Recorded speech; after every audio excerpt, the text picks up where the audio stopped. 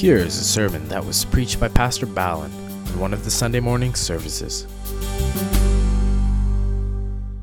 So as we have been doing the series of sermons on prayer, this morning I would like to spend a few minutes from the Gospel of Matthew, chapter 15, verses 21 through 28. Matthew chapter 15, verse 21. Then Jesus went out from there and departed to the region of Tyre and Sidon. And behold, a woman of Canaan came from that region and cried out to him, saying, "Have mercy on me, O Lord, Son of David. My daughter is severely demon-possessed."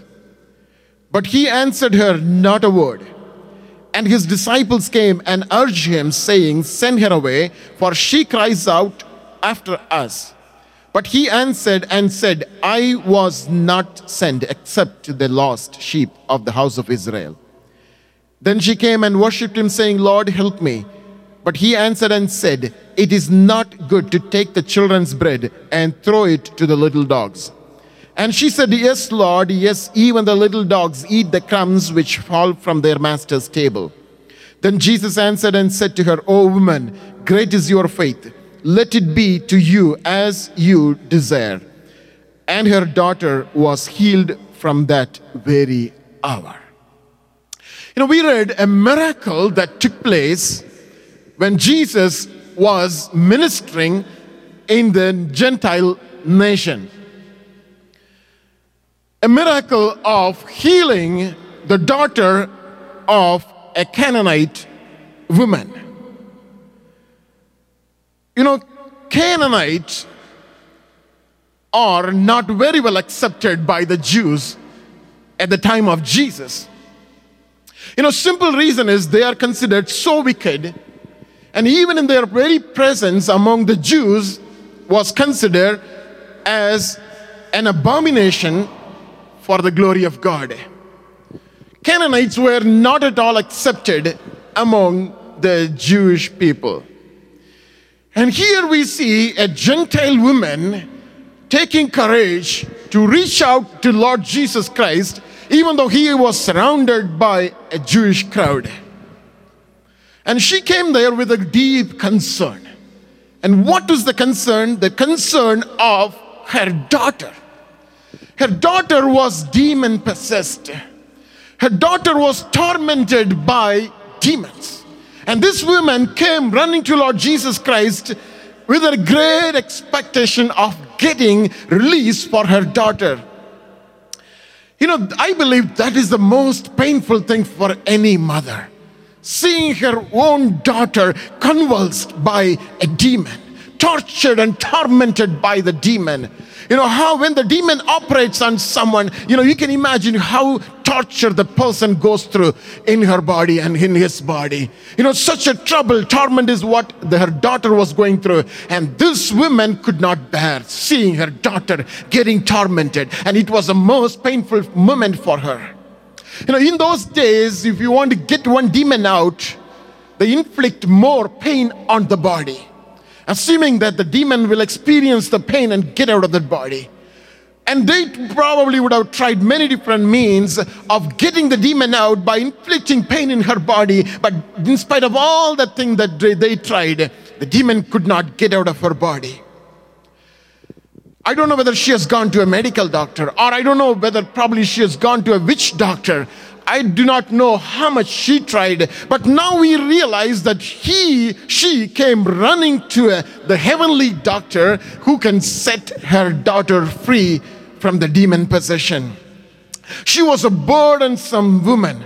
We read the scripture says, "And behold, a woman of Canaan came from that region and cried out to him." It's not just, praying. It's not just seeking. Scripture says she just cried out to God. Probably with an out loud, probably with a loud voice, she would have looked at Jesus and, "Jesus, can you heal my daughter?" She would have cried out to God. Most of the time in our lives, when we go through difficult moments, when we go through things are not going in our life, in our family, maybe with our children, maybe with our parents, we decide to cry out to God. And we ask Him, Lord God, don't you realize what I'm going through? Lord, don't you look at me? Don't you know what I'm going through? Don't you understand, Lord, what I'm going through? The kind of trouble that I experience, Lord. Maybe in my marriage, maybe in my relationship, maybe with my community, my society, I'm not at all accepted by my people. Lord God, don't you know what I'm going through in my life? And I believe this woman was such a situation on that day, and she decided to come to Lord Jesus Christ and to cry out to Lord God. That's what she was doing exactly. In fact, she looked at Lord God and said, Son of David, my daughter is severely demon-possessed. Son of David, my daughter is severely demon-possessed. This foreign woman, this Gentile woman, come to Lord Jesus Christ. Probably Jesus, I don't know whether he experienced someone else coming to him with such an attitude of prayer. But this woman came with an attitude of praying to Lord Jesus Christ. Lord, can you set my daughter free from what she is going through? Next verse says, verse 23, but Jesus answered her, not a word. Jesus answered her, not a word. God was silent. I don't know what God's silence means, but Jesus was silent. He did not say anything. Can you imagine? I just want you to think about that. Here we see a woman crying out to Lord Jesus Christ for help, and Lord God is not saying anything to her. He's not listening. He's not saying to her. He was listening to her, but he was not saying anything to her. Have you come across such a situation in your life? When we come to Lord God and we cry out for Lord is something, Lord, you may do this. We don't get anything back from God. We don't listen anything from God. And I'm sure that doesn't mean that God is not listening. I'm also sure that doesn't mean that God is trying to kind of neglect us. I'm sure God is listening our cry, but He's not saying anything. He's not telling anything to us. There are times we pray for certain things to happen in our lives, but then God is not saying anything about it. But most of the time, as humans, we jump into it even before God says anything. We just go for it before God even says anything, and we get into trouble. The absolute silence of God doesn't mean that we are doing the will of God. The silence of God doesn't mean that everything that we do is correct in our life. Silence of God means so much to you and me. Job says in Job 30:20, I cry out to you, but you do not answer me. David says, as he was crying out, my God, why have you forsaken me? Why are you so far from helping me? I have been crying unto you, Lord, day and night, but Lord, I do not hear you. You are far away from me. This morning I just want to tell you, when God is silent, there is something that God is about to do in your life. When God is silent, it is the time that we need to wait on the Lord rather than trying to do anything. When God is in silence, it is the time that we need to just trying to listen to God. His voice may be very feeble. My voice, may not be in the rushing wind. His voice may not be in the midst of fire, but His voice may be very gentle. When God is silent, it is time that we need to lower our flesh and ask God, Lord, what are you trying to teach me? What are you trying to tell in my life? There is a purpose why God was silent. I believe as we read it further, God did not just want to deal with her just as a Gentile woman. He was looking for something which is very meaningful in her life. God could have answered her and just sent her away, but that was not the kind of relationship that Jesus was longing for. Jesus was expecting something much more. Today that there are times God is silent in our lives, that simply means God is expecting you to do something. God is expecting you to come a little more closer to Him, because God doesn't want to deal with you in that way that we expect God to work. God is expecting us to come a little more closer to Him so that He can deal with us the way He wants. He is looking for meaningful relationship today. Our God works, not just God and his people, but God works through a relationship.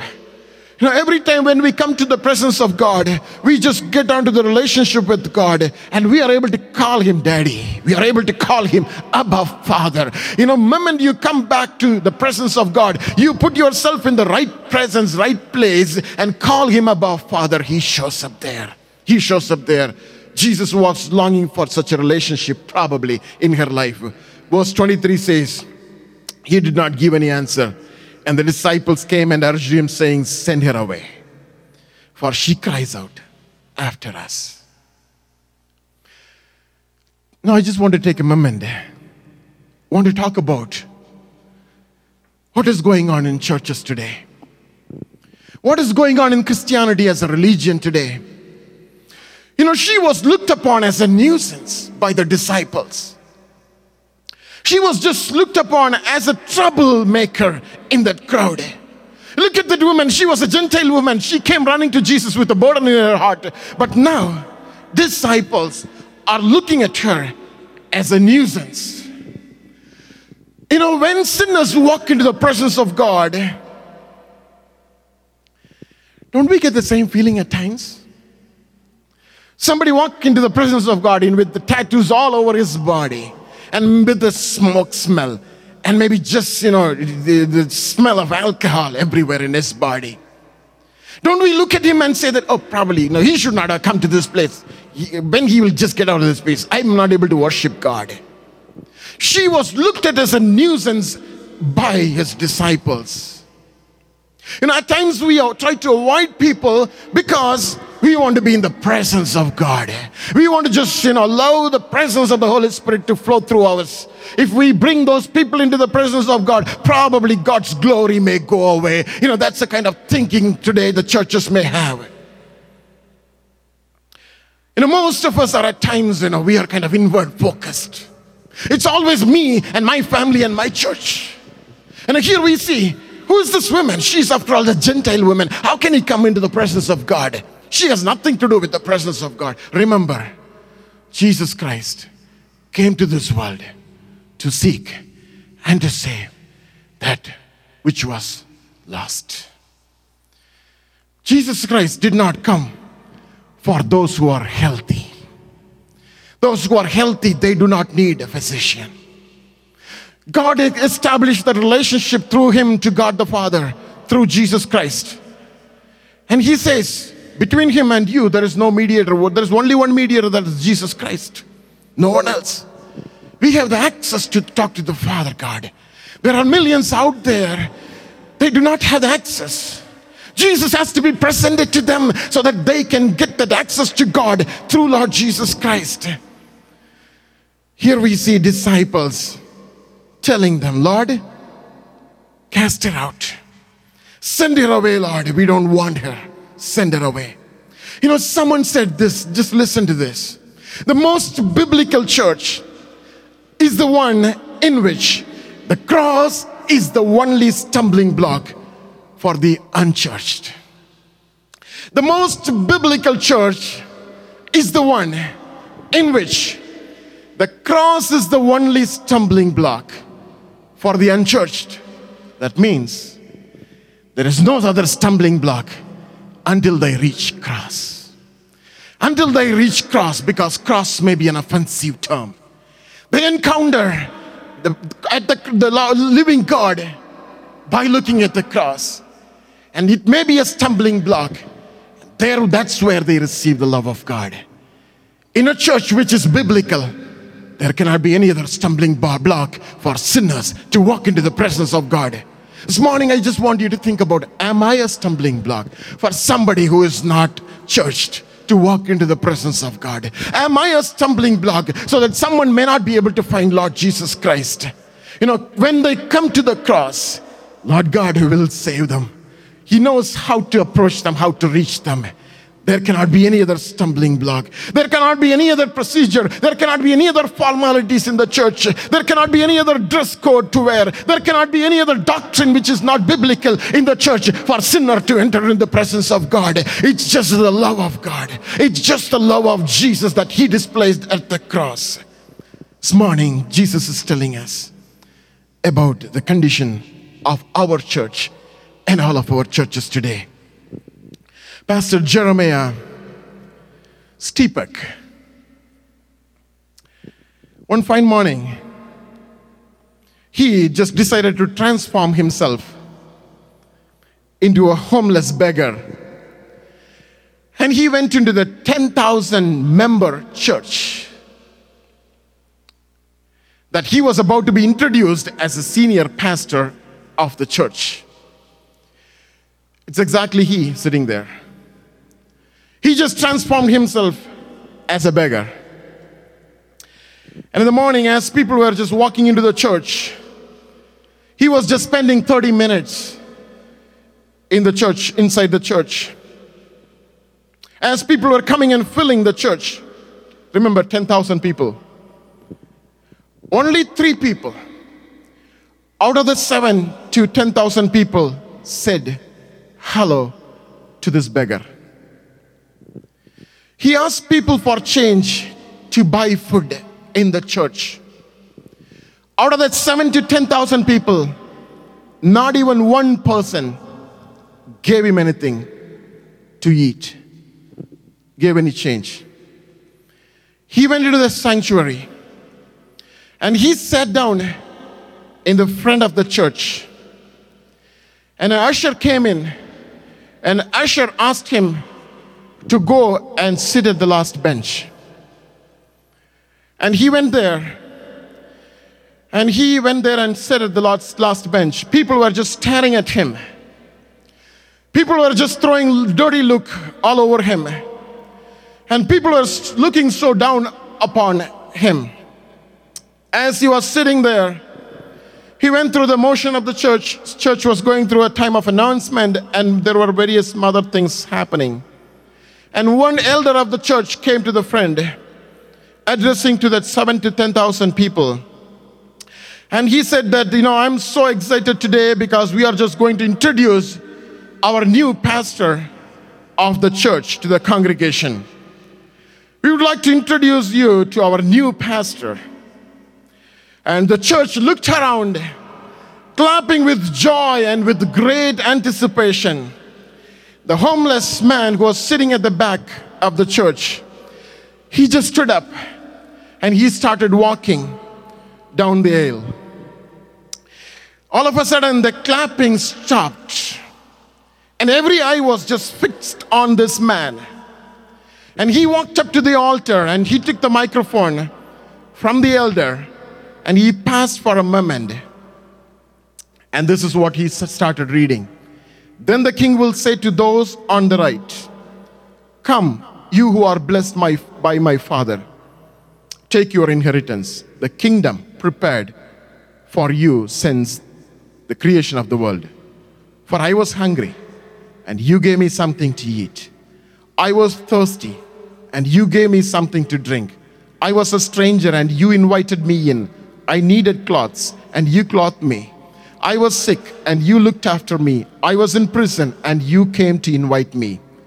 Then the righteous will answer him, "Lord, when did we see you hungry and feed you, or thirsty and give you something to drink? When did we see you a stranger and invite you in, or needing clothes and clothe you? When did we see you sick or in prison and go to visit you?" The king will reply, "Truly I tell you, whatever you did for one of the least of these brothers and sisters of mine, you did for me." After he recited this, he looked at the congregation and told them all that what he experienced during past 1 hour in the church. Many began to cry. Many were just, bowing down because they are ashamed.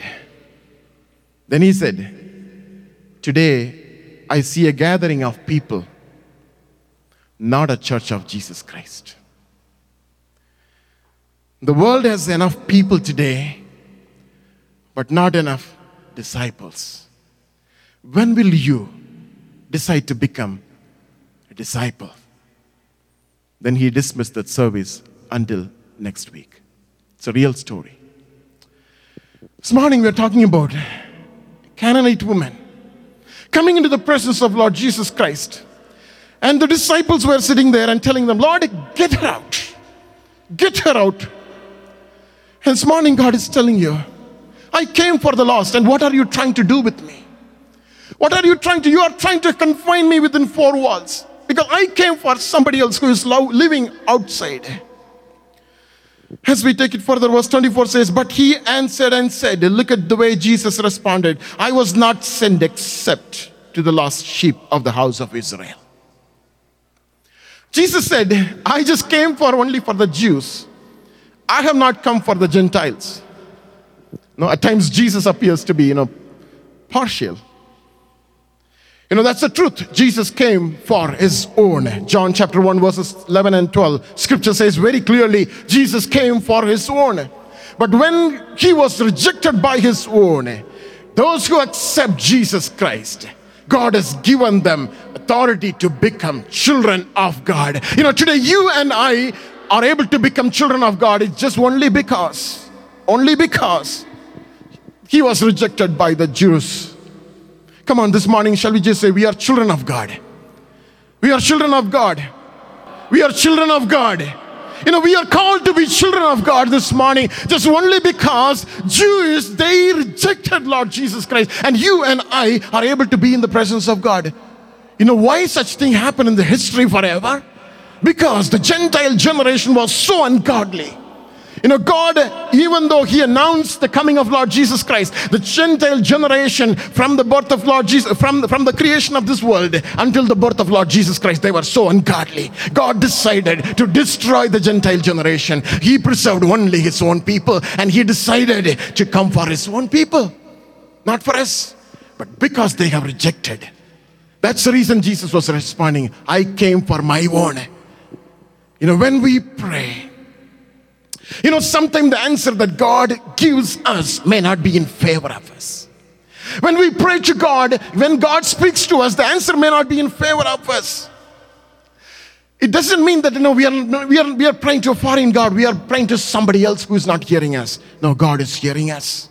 We are not praying to a Jewish rabbi. We are not praying to somebody who walked on the streets of Jerusalem. We are praying to our God, because God has made you and me as his children. Let's take it further. Let's go to verse 25. Then she came and worshipped him, saying, Lord, help me. Lord, help me. She walked into the presence of God.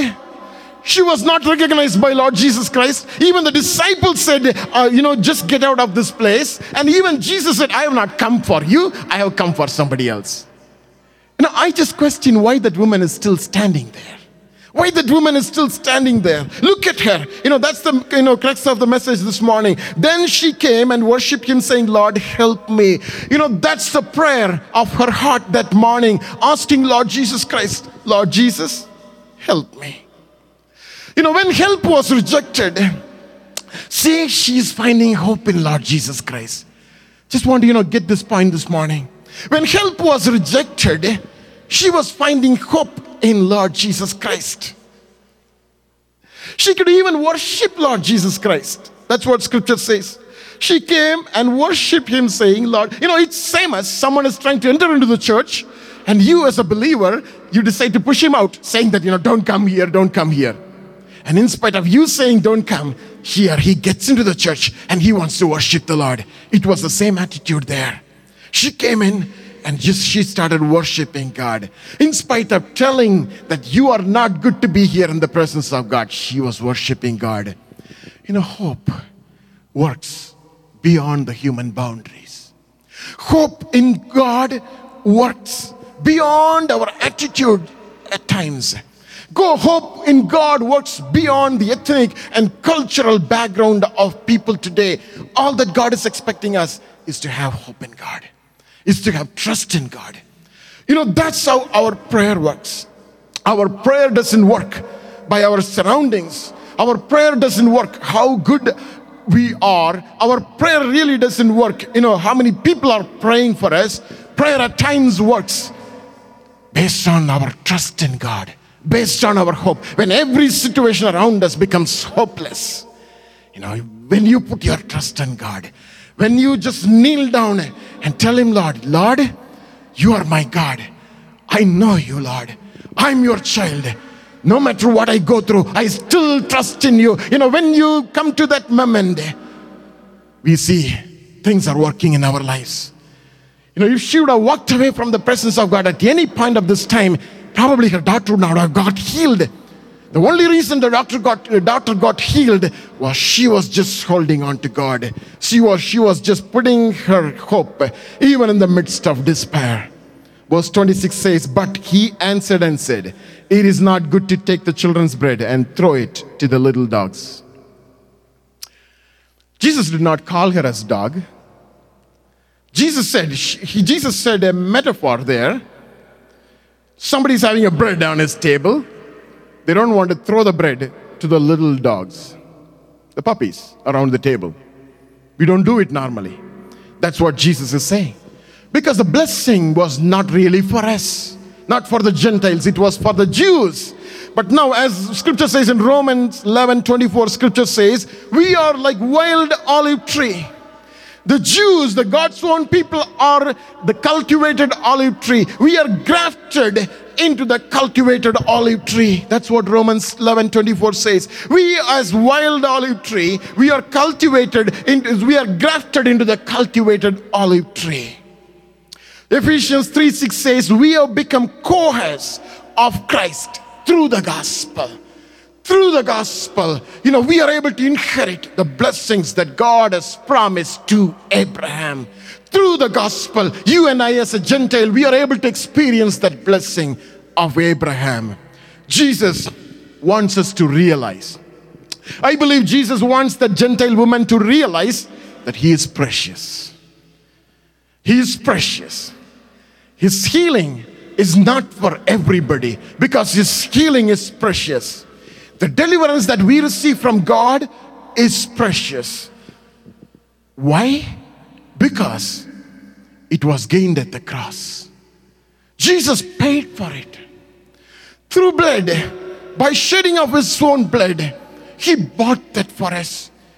Today, how many times we take healing as granted? How many times we take deliverance as granted?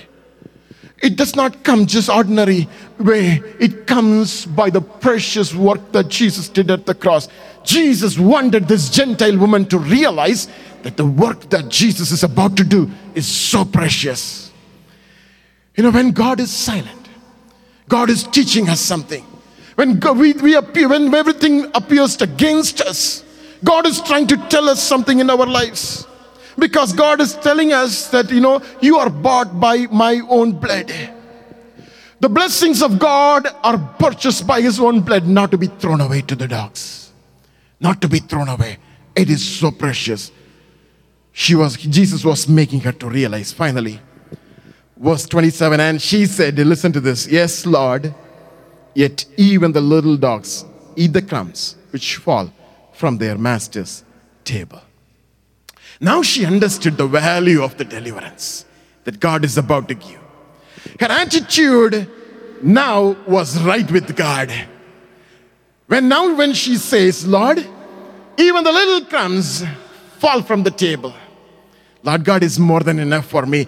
God's blessings are not for people who are living outside. God's blessings are for his own. When we come in the time of communion, when we connect with this body through the broken body, as we observe, as we take part in the Holy Communion, as we take the bread symbolically as his body, we are connected through him.